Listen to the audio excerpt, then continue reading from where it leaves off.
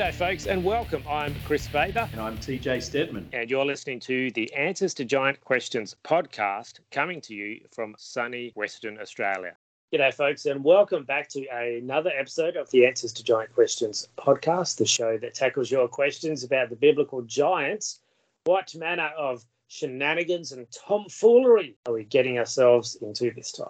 Well, Kris, I don't know about the hijinks and the hilarity, but we're getting pretty close to the end of this chapter, and we have an interesting assortment of statements found at the end of the text as we begin to wrap up the story of the Garden of Eden. This week we're looking at Genesis 3, verse 20, and we'll be talking about the man naming his wife Eve. So I'll just read this quickly. This is Genesis chapter 3, verse 20. The man named his wife Eve because she was the mother of all the living.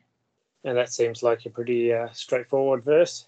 Yeah, unlike last time when we talked about that phrase, by the sweat of your brow, we don't find any unusual translation choices here.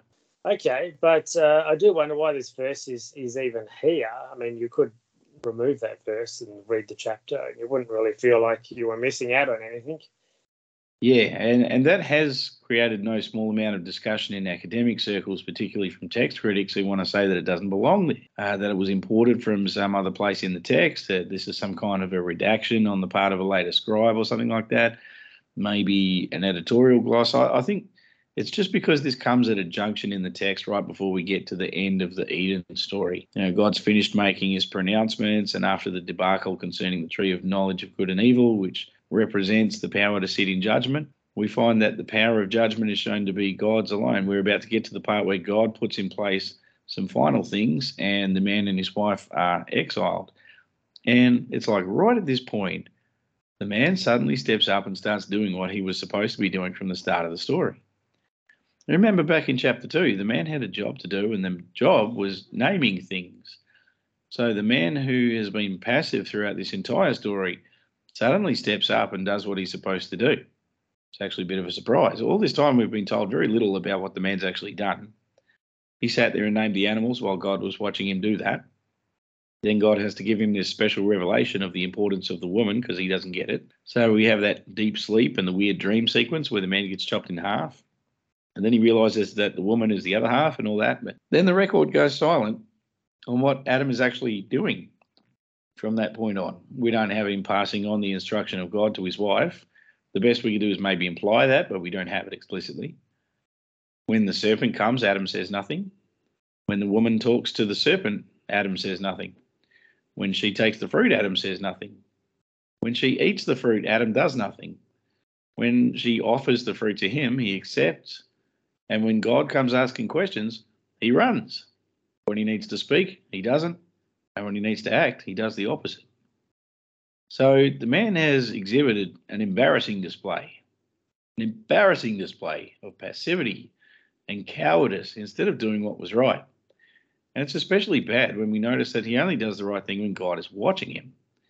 When God watched to see what he would name the animals, he was doing the job. When God was out of the picture and the serpent was present, the man lost all his backbone and just let everything play out, even though he knew better. Yeah, that reminds me of that old quote, they say your character is who you are when nobody's watching. Yeah, that's right. And his character is certainly on display here. He was told to go and take dominion, and instead he went and got popcorn.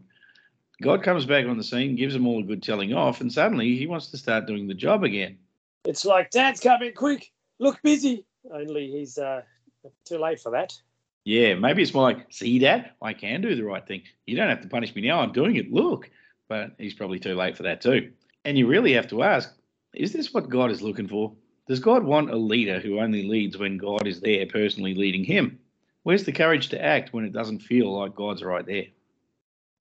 And that's going to be a repeating pattern that we'll find throughout Scripture, which appears like a set of concentric circles.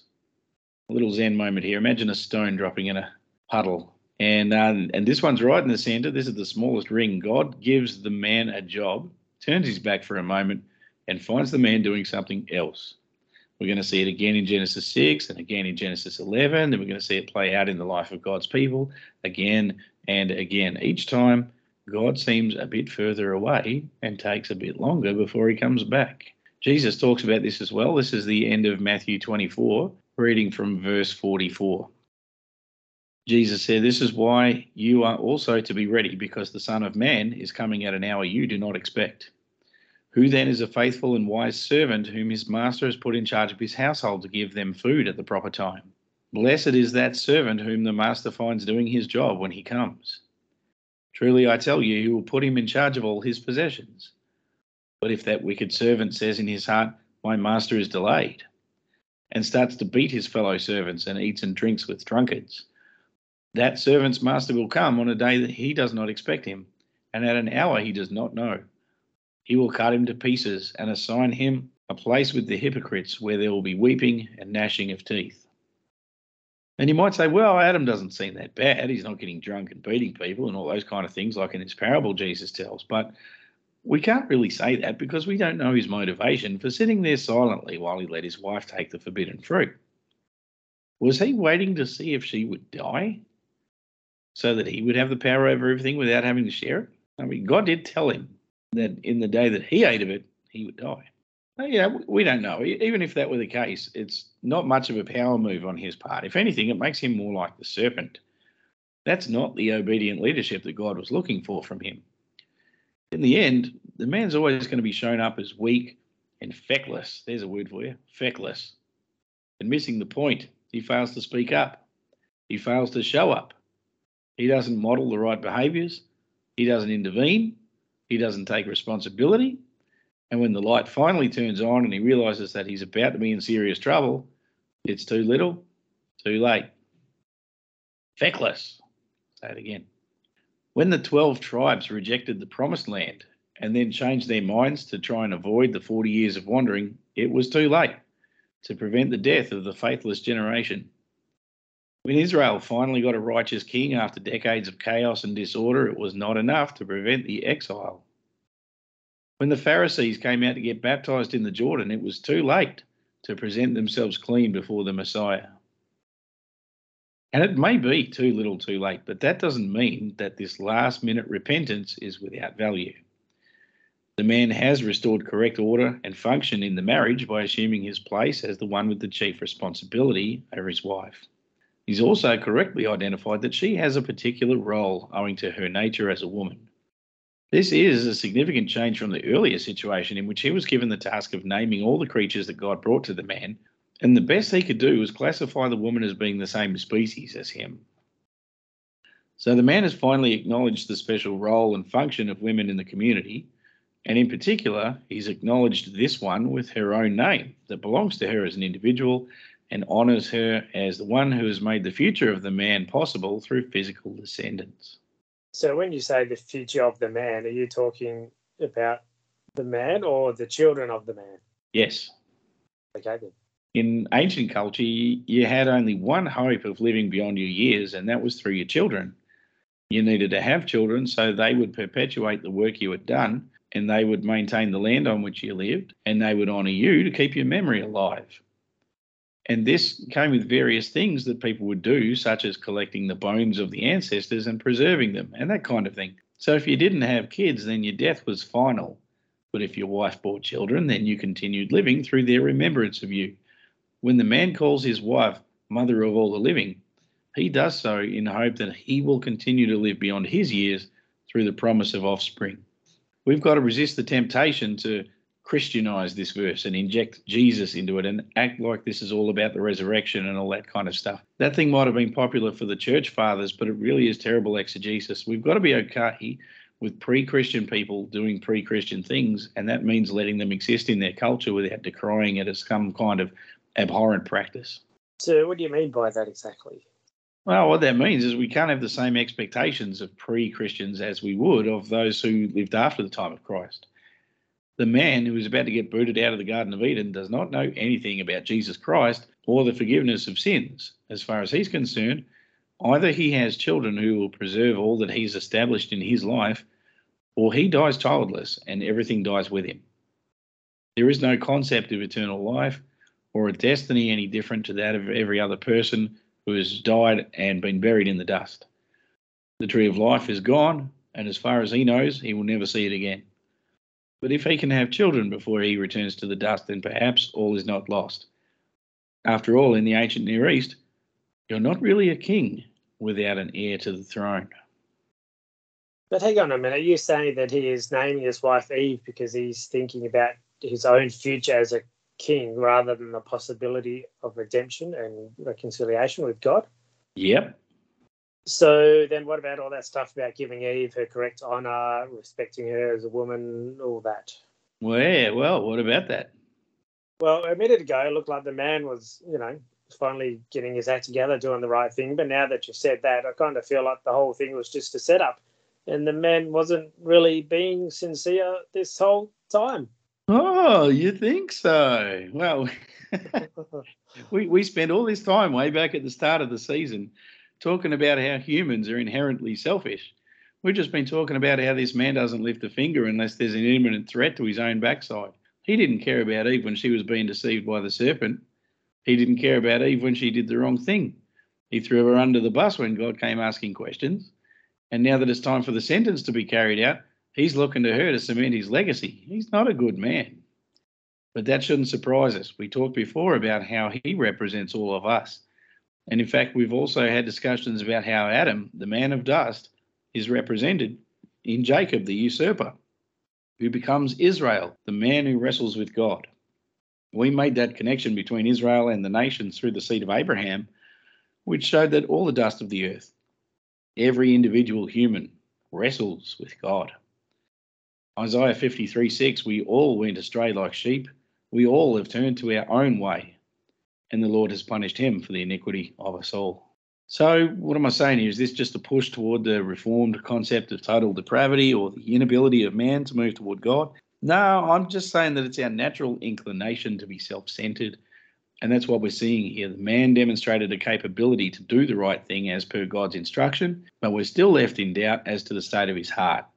And it's not clear at all that he had healthy motivations behind his eventual jump into action. Likewise, the law provided for Israel the means to do what was right, and there are many examples provided in Scripture that showed it was possible. Don't buy this argument from people who say the law was an impossible task designed to set us up to fail. That isn't true. But the question came to be one of heart motivation rather than muscle memory. Where's Adam's heart? What about our own? Do we do it because it's right or because it's beneficial? Are we just doing good while people are watching? Are we waiting for opportunities to serve ourselves as soon as we're left unsupervised? I think the message here is that we're supposed to rise above our base instincts and survival mechanisms, and we're supposed to reach out beyond ourselves to achieve something that benefits others. That's what God does, and that's why we say that God is love. At the end of the day, it's only love if it's not about you. Yeah, absolutely. Very true. Well, just a short study today, but a good one as always. Now it's time to get into a question that was submitted by a friend of ours. So let's have a Giant Answers Q&A segment. I want to hear your giant questions.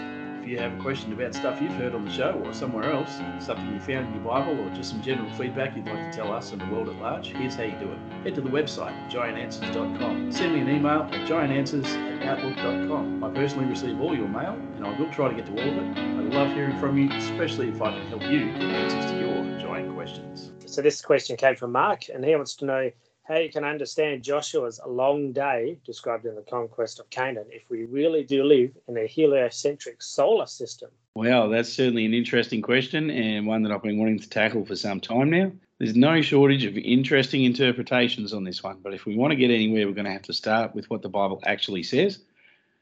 So here's the passage from Joshua chapter 10.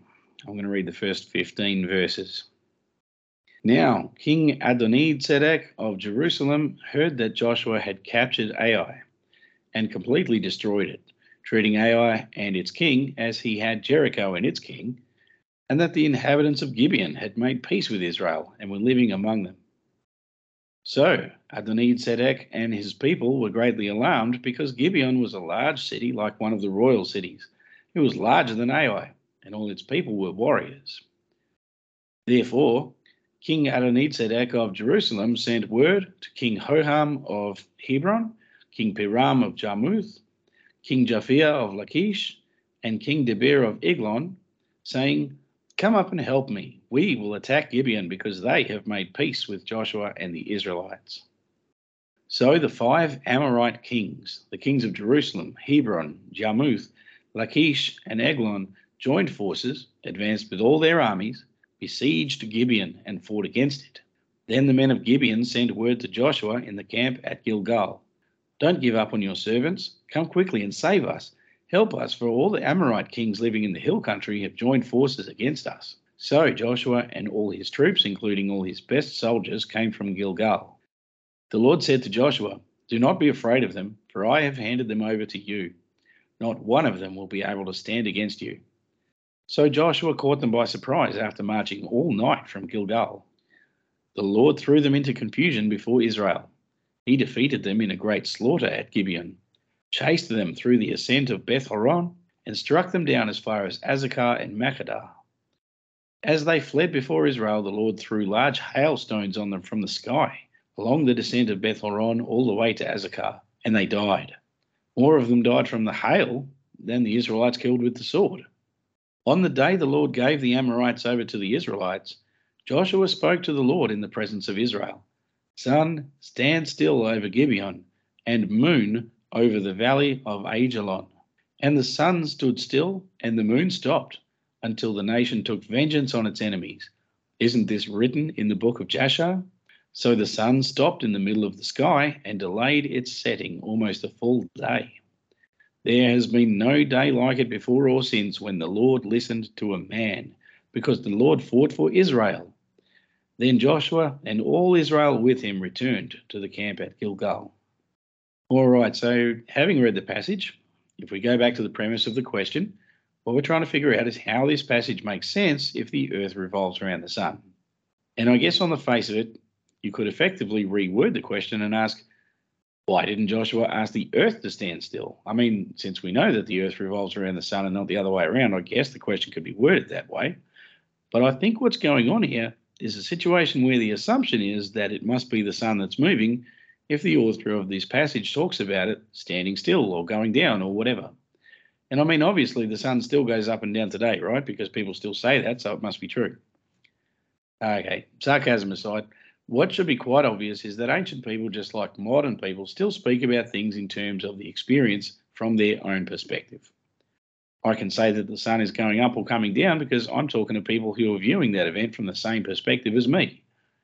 I can talk about the stability of the earth and how it doesn't seem to move because I'm not a finely tuned scientific instrument floating out in space designed to observe things objectively and report things without bias.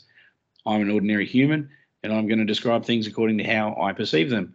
I'm going to talk about things with regard to how they influence me and my perspective. My view of the world is not the view from nowhere. It's very subjective. It's based on my experience. When a person tells you that the time is 8 o'clock, they don't mean that it's 8 o'clock everywhere. What they mean is it's 8 o'clock where they are. It's relative. This is something I have to deal with a lot when I deal with people overseas because I'm in Australia and the time differences can be huge. It's funny how not being at the centre of control and experience can really bring some perspective on this. Anyway, my first point is that it's natural for people to write things down from the point of view of their own perspective. So, of course, people are going to talk about sunrises and sunsets and things like that. And unless we're actually planning to challenge the knowledge of the day regarding the movements of the objects in the solar system, it doesn't really matter what ancient people actually knew about them on a scientific level. People say these things because that's how people talk. This is ordinary communication. And people don't speak differently just because it's the Bible or something. And that brings me to my second point, which is literary concerns. And the obvious question we need to ask ourselves is why a dedicated astronomer and scientific cosmologist such as Joshua would be writing such mundane things as military journal entries when he should be clearly sticking to the astronomical sciences. Okay, you called me again. I was being sarcastic. Joshua is clearly a military leader, and while I have no doubt that he was an educated man, I don't think anybody would be reasonably convinced by any argument that proposed to paint him as some kind of an authority on astronomy. Now, pointing that out might seem a little harsh, like I'm casting doubt on the idea that God could have given Joshua that information supernaturally or something. And yes, I am casting doubt on the idea that God would somehow supernaturally impart some kind of new cosmological understanding to Joshua, which turns out to be completely wrong anyway. But since he manages to get it written down in the Bible, we have to take it as inspired, right? Well, no, we don't, because that's not how inspiration works. God never tells people things that don't align with the cultural understanding of the day in order to get some kind of scientific correctness. This is the ancient world, for goodness sake. Ancient people are going to write like ancient people do. There's a verse in the Psalms where the author seems to think that snails actually melt because they leave that slimy residue behind wherever they go, so they must be melting. Can you imagine actually thinking that? Like, where was God when the psalmist wrote that? Like, God comes back from the toilet and says to David, hey, what did you write while I was gone? And David says, oh, just this bit about melting snails. And God's like, no, don't write that. That's wrong. It's scientifically wrong. I was supposed to tell you about that, but you've gone and written it now anyway, so I guess we have to keep it in there. Like, really? We need to remember, as well as that our own scientific understanding is only correct for now until something else is discovered that will refine our understanding. So God isn't going to inspire his authors to write things that make sense to a certain group of people in the future, because at every other point in time, that science would appear to be wrong. Maybe snails are melting. Maybe. When you think about it from that point of view, the whole premise of this question, it's a bit misguided, because it began with the understanding that there is some cosmological model that's either true or false, and that a correct interpretation of the passage relies on having the correct view of the right model. So getting back to literary issues around this text, we have to ask, is the text making any kind of affirmation of a scientific nature concerning the operation of the cosmos? And the answer to that is no. Okay, so how about this question? Here we go again. Is the text making any kind of affirmation of a theological nature concerning the operation of the cosmos? Well, I would say yes, it absolutely is. And we can prove that by going back to the text and examining the language in use. Okay, so we were in Joshua 10, looking at verse 10, the Lord threw them into confusion before Israel. In verse 11, the Lord threw large hailstones on them from the sky. In verse 12, on the day the Lord gave the Amorites over to the Israelites, Joshua spoke to the Lord in the presence of Israel, sun, stand still over Gibeon, and moon over the valley of Ajalon. Verse 13, and the sun stood still and the moon stopped until the nation took vengeance on its enemies. Isn't this written in the book of Jasher? So the sun stopped in the middle of the sky and delayed its setting almost a full day. Verse 14, there has been no day like it before or since, when the Lord listened to a man, because the Lord fought for Israel. Now, probably the biggest question that we might have regarding this text is in verse 12, where it says that Joshua spoke to the Lord, and when he spoke to the Lord, he told the sun and the moon to stand still. Yeah, so what does that mean? Did Joshua think that the sun was God or something like that? Well, something that we notice here in the text is that the sun and the moon don't get credit for anything except for doing what they were told. There's no indication from the text that this is just some kind of coincidence, as if to say that it was always going to happen right at the time when Joshua spoke. Like it was just coincidentally lined up with some great cosmic cataclysm out there in the universe that just happened to line up perfectly with Joshua's desire to win this battle. And I have to say that because there are theories as absurd as a near-Earth pass by the planet Mars, no less, to explain this passage of Scripture. As usual, we'll find that a bit more context applied to the story is going to illuminate what's going on here. Do you remember that bit back in Joshua chapter 5 when Joshua meets this man with a sword in his hand? And Joshua says, are you for us or for our enemies? And he says, no, I am the commander of the Lord's host. What does he say next? He says, take off your sandals, for you're standing on holy ground. You know what he doesn't say? What he does not say is, hey, this is holy ground, get off my lawn. Joshua has to take his sandals off because he's wearing something man-made and standing in sacred space. But he's quite welcome to be there. And if we cast our minds back to what we've been reading in Genesis 2 and 3, you remember that there was a time when mankind was welcome in the presence of God and walked, without man-made clothing, on the same ground where God was. So when God allows a person to dwell in his own personal space like this, that can mean only one thing. That person has been granted access to participate in what God is doing. That's participation in God's divine counsel. Remember that the book of Joshua started with the affirmation that Joshua was the person chosen as the successor to Moses. And Moses had had a similar encounter himself more than once. Remember the burning bush thing? And then there was that whole 10 Commandments on Mount Sinai and all of that. So if we consider this encounter that Joshua has with the angel of the Lord as his welcome into the divine council, then what we see is that he becomes a participant in working out the purposes of God for his people personally. And that means that the things that Joshua says actually carry some weight in what happens among the gods themselves. When we keep this in mind, and we come back to Joshua 10 and look at the language employed in the Hebrew text, what we find is that Joshua speaks, and when he speaks to the Lord, he is addressing the council of the gods. He can do that because his God is Yahweh the Most High, the ruler over the entire council. And these celestial bodies that are referred to in the text actually have names. Following correct protocol, Joshua doesn't speak to them, but he speaks to the Lord and tells these celestial bodies what he wants. That's why the text tells us that Joshua spoke to the Lord. But when he does so, he tells the sun and the moon what to do. Their names, according to the text, are Shemesh and Yarik, the names of the deities that were worshipped by the Amorites. And you'll notice specific reference to the tribes that were aligned against Israel as Amorites, not as Canaanites or Anakim or some other kind of designation. They're called Amorites because that is a designation of their religious position. Being an Amorite is not a question of ethnicity. But that's not the only interesting feature of the text. Another thing to notice is that Joshua doesn't actually tell them to stand still. In Hebrew, what he says is be quiet. That's the Hebrew damam, not stand still, which would be ta'amodu, an example that actually comes from Joshua in Joshua 3:8. So you can see that used there. You can see the difference.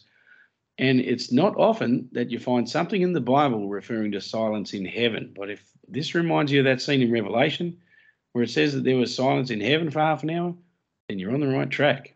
Actually, there's one part of the text where we have something like standing still, and that is the part where it says that the moon stopped. In Hebrew, the term translated as stopped is amad, which means to stand. You most often find this used in a context of somebody standing before a superior, in service to them or in subjection to them, and in particular in legal settings where a person stands before a judge. It also uses the same terminology about the sun in that part where the translation says, so the sun stopped in the middle of the sky and delayed its setting almost a full day. And that sentence is interesting because what it says when we translate the Hebrew more directly is that Shemesh, that is the sun god, according to the Amorites, stopped in the middle of the heavens and made no haste to leave all day. There's nothing in the translation about going down. There's nothing in the translation about the day actually being any longer than a normal day. What it does tell us is that the God known as Shemesh stood before Yahweh in the midst of the heavens in submission to him for the whole day without making any attempt to leave.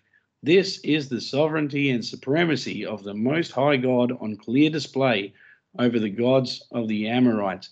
Just a little note on that. In ancient culture, the superior person gets to sit down and the subordinate has to stand up in front of him, and that's how you showed respect. Right, so we see that in this picture here. So we have Joshua welcome in the presence of the Lord. We have the Amorite gods told to be quiet, which they effectively do. And we have the Lord getting the credit for the outcome of the battle. All of this points to a divine council session rather than a description of planetary alignments. And we've talked about these divine council sessions before. The members of the council say their piece, that's Joshua in this case, and God gets the glory for the outcome in the end.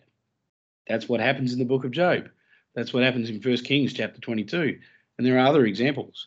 So the point of all of this is to make it clear that there are other ways to read the passage besides insisting on some kind of cosmological model that requires the sun and the moon to be aligned in a certain way in the sky. You certainly don't need to have the entire planet of Mars blocking out the sky, causing meteor showers and magnetic pole reversals, as some people have proposed. You certainly don't need to act like the sun and the moon couldn't possibly be visible at the same time during the day unless the earth was flat, especially because experientially we see this every day. So one, that's not exactly a miracle, and two, it doesn't mean anything at all about the shape of the earth, and three, that contributes exactly nothing of value to the text in terms of information useful to the first audience. What I'm saying is that pretty much any reading of this text that requires literalism with regard to the celestial bodies being referred to totally misses the point. and misses the fact that this is a battle between the people of God and the people who worship the gods represented by the sun and the moon. But if God wanted to move the earth and the sun and the moon, he could do that if he wanted to, right? Oh, I have no doubt that God could do that if he wanted to. But in light of the evidence that points to a theological interpretation of the text, I'm not convinced that we need to be trying to insert elements of a worldview that simply didn't exist at the time, just so that we can take an English translation of an ancient Hebrew theological text literally, and backing up that interpretation with the old get out of jail free card that says, but God could do that if he wanted to, doesn't really lend any credibility to the argument, because at the end of the day, you end up having to answer the questions of why would God want to do that? Or what makes us think that God would need to do that? Or doesn't that action create a whole bunch of other problems that need to be solved now?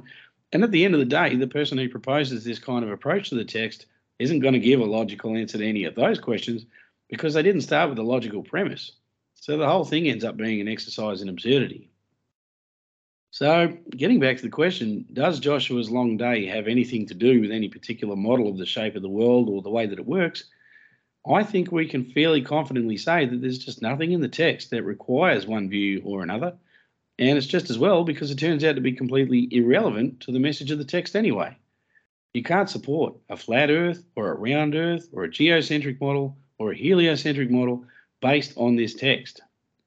But the point of reading the Bible is to find out what God is trying to tell us and not to try and support what we want to tell other people. Yeah, that's why we need to spend our time reading what is in the text instead of what isn't there. That is exactly right, my brother. Couldn't have put that better myself. And I think we just about wrap that one up. Well, thanks so much, Mark, for sending in that great question. As always, we encourage our listeners to keep those questions coming via the website, which is giantanswers.com, or through various socials, or you can send us an email at giantanswers@outlook.com. And that's all for this week. Thanks for your support and questions as always. We'll catch you next time on the Answers to Giant Questions podcast. All right, see you then. It's time to wrap up today's episode, but if you want more, don't forget to get yourself a copy of Answers to Giant Questions. We're asking readers to please leave a review of the book on Amazon or Goodreads to help it become more visible in search results. Even if you just give it stars, that'll help, but a full review is certainly really appreciated. Please also leave a review of this podcast wherever you found us so that new listeners can find us here on the show. In the future, we want to be talking about your stories as well, not just our own. So if you have had a particular paranormal or spiritual experience, we want to hear from you. And we're also looking for your testimonies about how you have found the content in Answers to Giant Questions to be helpful and or useful. Of course, this podcast comes out every week, but you want to make sure you never miss an episode. So if you haven't already subscribed, do that now, and you'll get notified when each new episode drops. That's all we have time for today. We'll catch you next time on the Answers to Giant Questions podcast. Thank you for listening to the Answers to Giant Questions podcast, a production of the Raven Creek Social Club. If you like what you heard today, please take a moment to rate or review the show. Music supplied under copyright by Grave Forsaken, graveforsaken.com. You can get the book Answers to Giant Questions by TJ Stebbins on Amazon in paperback and Kindle form. Check out the other podcasts at ravencreeksc.com and go to giantanswers.com for more Answers to Giant Questions. Read the blog and catch us on the socials. Don't forget to subscribe to your friends for the show. Send us all your questions and stay tuned to this podcast to get answers. We'll see you next time. Until then, stay safe and God bless. How did you find the movie? Oh, man. Be honest. Oh, look, me watching Marvel movies about ancient gods, I'm in my element anyway. Well, it was certainly better than Eternals, let's say that, for a start. Yes, not by much, but yes. It was funny, probably a bit too irreverent for my liking. Agreed. And that's what I didn't like about it. Yeah. Like screaming goats are kind of funny once. Yeah, it was a bit overdone in that sense, but I'll tell you what, you couldn't have imagined how excited I was when Zeus turns up and he actually calls that meeting of the gods his council. And I was like, oh my goodness, this is awesome. And yeah, so that was really interesting, and so much commentary there about how people interact with gods and what they expect of them and that kind of thing. I thought the character of Gore the God Butcher was really interesting. Yeah.